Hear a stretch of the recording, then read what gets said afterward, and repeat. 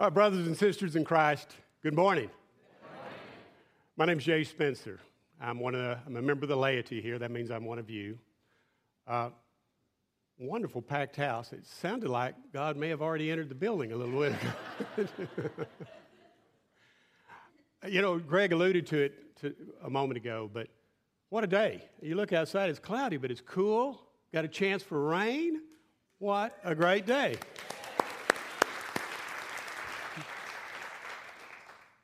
And yet, we're here. You and I chose to be here in church, in this church today. Let's go to our Lord in prayer. Father, we gather here today in your name.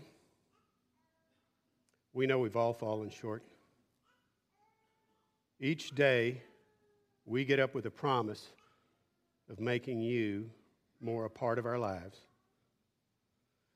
But more often than not, it seems, life starts at full speed.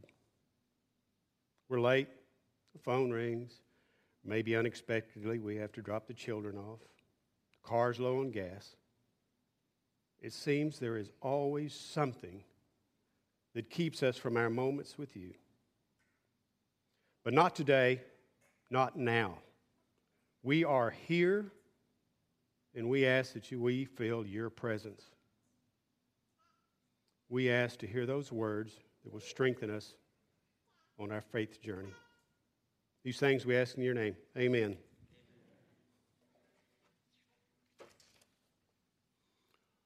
A beautiful day, yet we're here. As I prepared for this day, thought about that, about us being here every Sunday morning, pondered about it. So when I'm struggling with something, often a good place to get an answer is to pick up the Bible. I picked up my study Bible, and I looked up the word church. And I followed the thread of the church, the word church, all the way through the Bible. Now in the Hebrew Testament, the Old Testament, we see words such as tabernacle. We see words such as temple, the building of the temple, the destruction of the temple, the rebuilding of the temple, building of the temple walls. But I cannot find one mention of the word church in the Hebrew Testament. Now, at first, it surprised me a little bit. But then I thought about, as we've studied the story for the last 30 weeks, I realized the Hebrew Testament, the Old Testament, is the story of the relationship between God and his one people, his one nation, the Israelites. So the concept of church just doesn't really apply in there.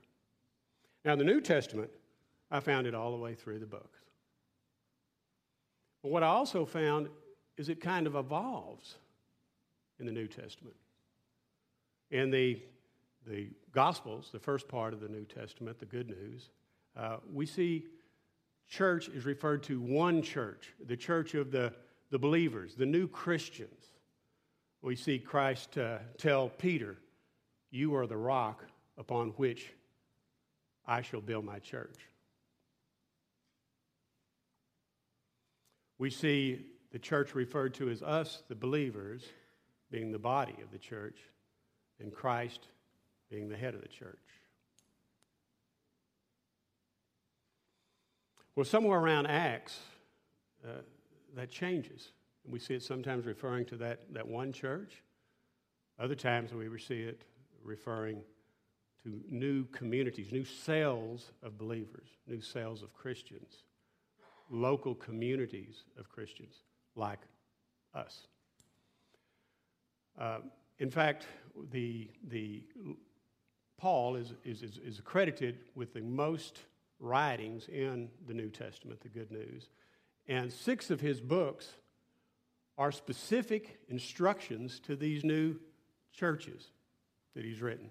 I'd like to read to you today out of one of those. I'd like to read to you today out of Ephesians chapter 2, verses 19 through 22. If you have your Bible, turn to that.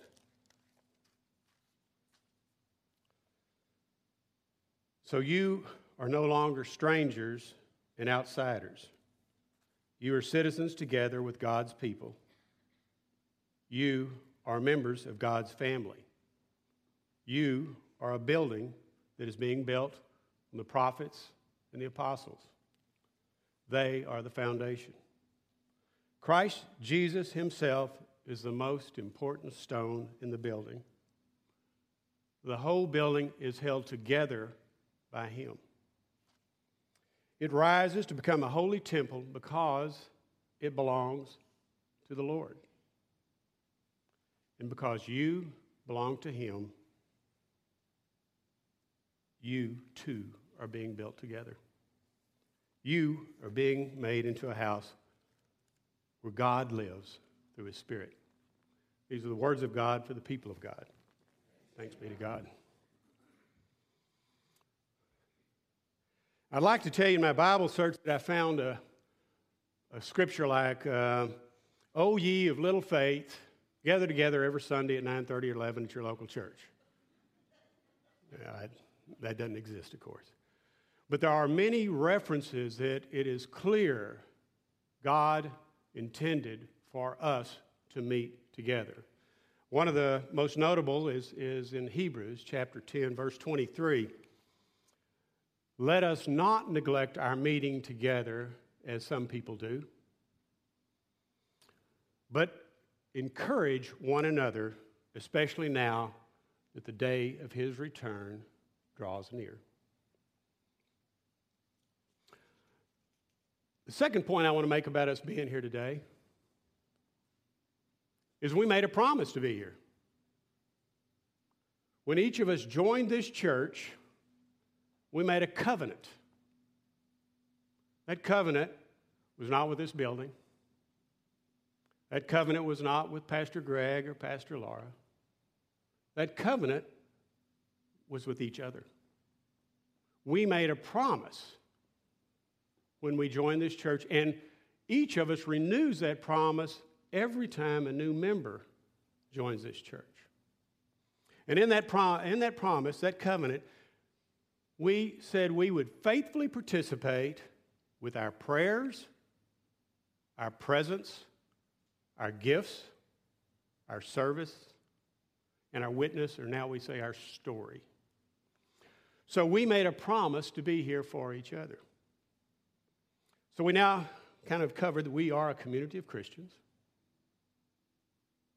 The Bible tells us that we should gather together. And we made a promise with each other to be here. Sounds like I've nailed it, right? I think this is going to be one of the shortest sermons on record. Let's see if we can wrap this thing up, play Here I Am, Lord, and go. We'll beat everybody's Sunday brunch, right? No. I think there's a little bit more to it. Don't you? Don't you think there's a little bit more to us being here than that? I'd like to look at this from a different direction. I'm thinking back when I was a child.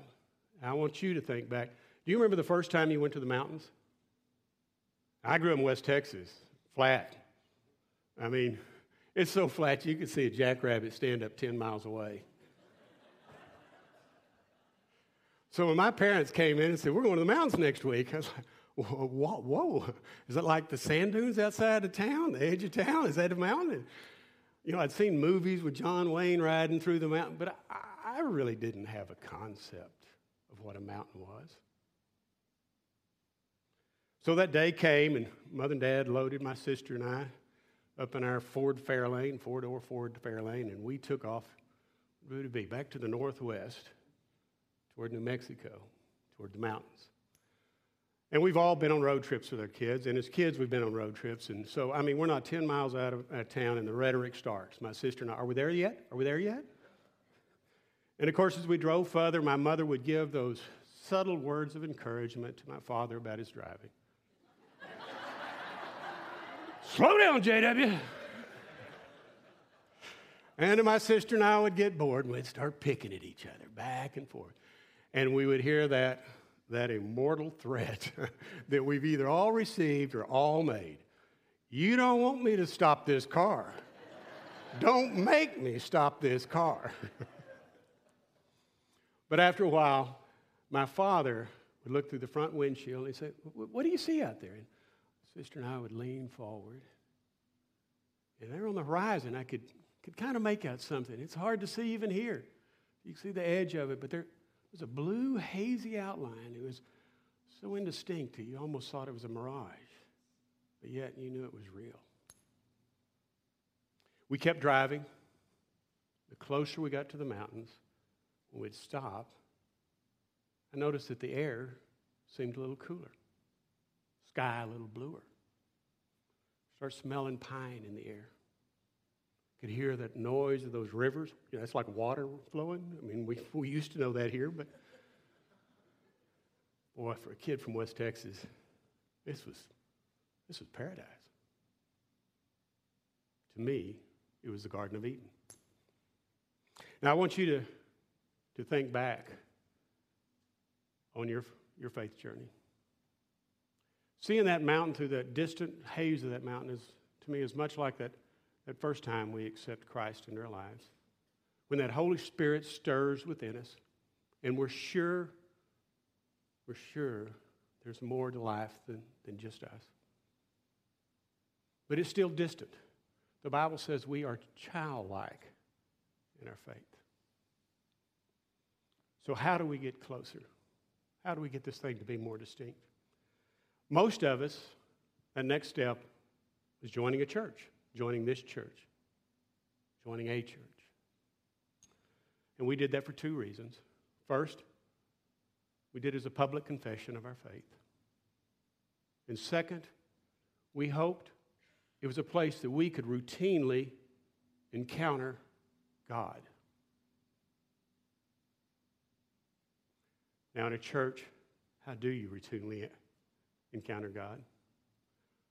I know for me, much of it starts right here with the music. We are blessed with some incredibly gifted musicians. We're incredibly blessed. They play gospel, bluegrass, praise music. You're going to hear something that I think can move your soul. You know for me what it is. Here I am, Lord. No matter how many times I've heard that song, it's still, we were singing it before we started, it still brings me to tears. It's a powerful song for me. We also come here for teaching, preaching. Teaching based on the Word of God. That can move us down that road. I know I'm sitting there where you are most Sundays, and Laura will be up here talking, and she'll be talking about something, and I realize that's what I'm struggling with. That's exactly what I'm going through right now. And I'll turn and look at my wife and go like, "Did you call her? How does she know?" Well, the truths are universal. The issues that many of us are facing are universal. So these sermons often touch many or most of us. What else? Well, I know for much of my faith life, Sunday was where it stopped. It's where it started. It's where it stopped. That 1 hour was what I did, and that was all. I was getting a little bit close to the mountain, but at least I wasn't backing up like I was in college. Oh, my goodness, in college, that image almost disappeared completely. So I wasn't doing that. I wasn't really moving toward that mountain. And then in 1997, I had an experience that made all the difference in my life.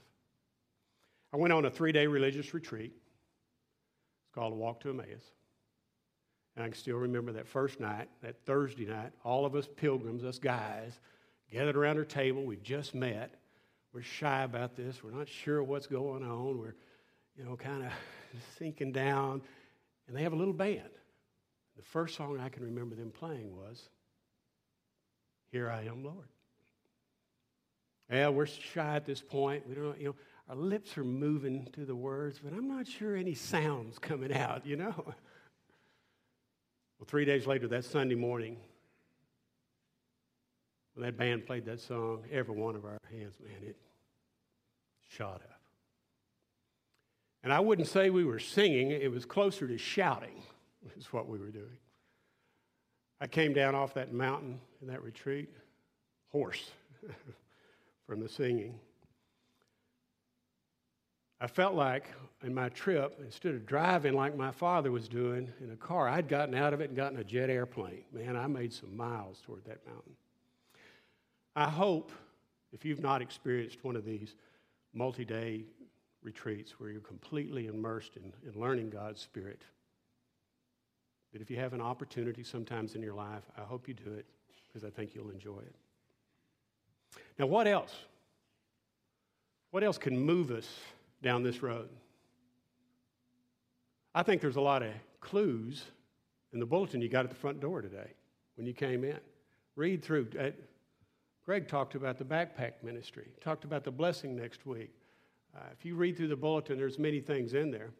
And also, we've put a card, we referred to it last week, the week before. There should be some of them in the back of the chairs in front of you. This is a list of the ministries that we do in this church. Are you kidding me? There's only 500 of us here, and we got all that going? That's incredible. We've got ministries that work with orphanages in Guatemala. We've got ministries where trained people will walk with you in a one-on-one crisis. We've got a team that if you get sick, go to the hospital, whether you want them to or not, they're going to be there. We've got people that knit prayer shawls while praying your name because they know you need it. And when they give you that shawl, you are immersed in the prayers that they've made to God. We've got youth ministry. Martha can tell you all about those. People that teach our children here. I recently went on a trip with our youth to San Antonio, and it was a powerful moment for me.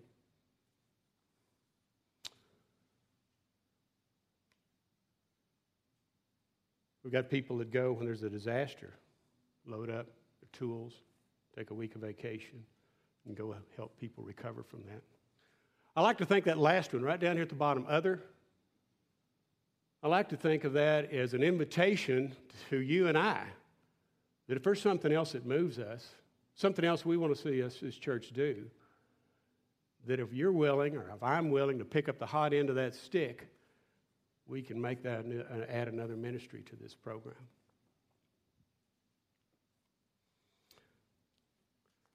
Now, what else have we got?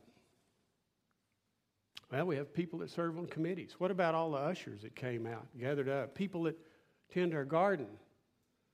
We've got finance committee. We've got outreach, admin, worship, SPRC, trustees. Without the work you do on those committees and the incredible work it takes to put and maintain these ministries, we can't even keep the doors of this church open. You know, one thing I'm good at is patting myself on the back. So right now, let's all give ourselves a big hand for everything we're doing in this church, right?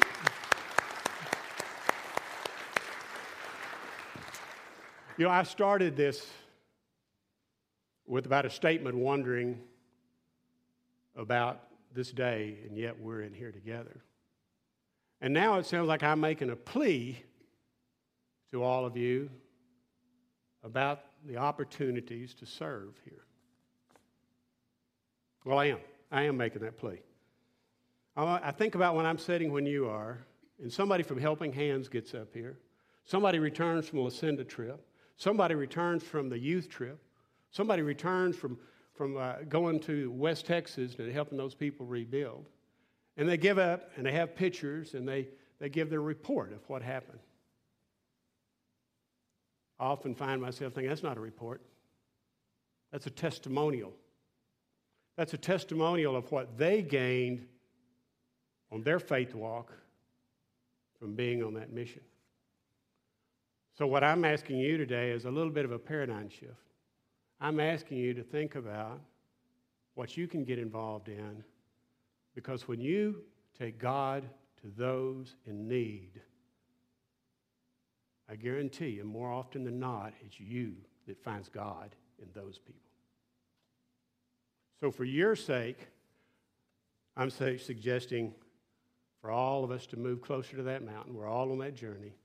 Take advantages of of the opportunities that exist in this church, in your life. Let's go to our Lord in prayer. Lord, we come to you humbly, asking for your presence to be felt by all here. Be with each of us today. Not just today, but tomorrow, every day of the week, every day of the month, every day of the rest of our time on earth. Move us through the Holy Spirit that resides in each of us to do your will. Help us to become better disciples for you. Open our hearts to a deeper relationship that you are seeking with us. Amen.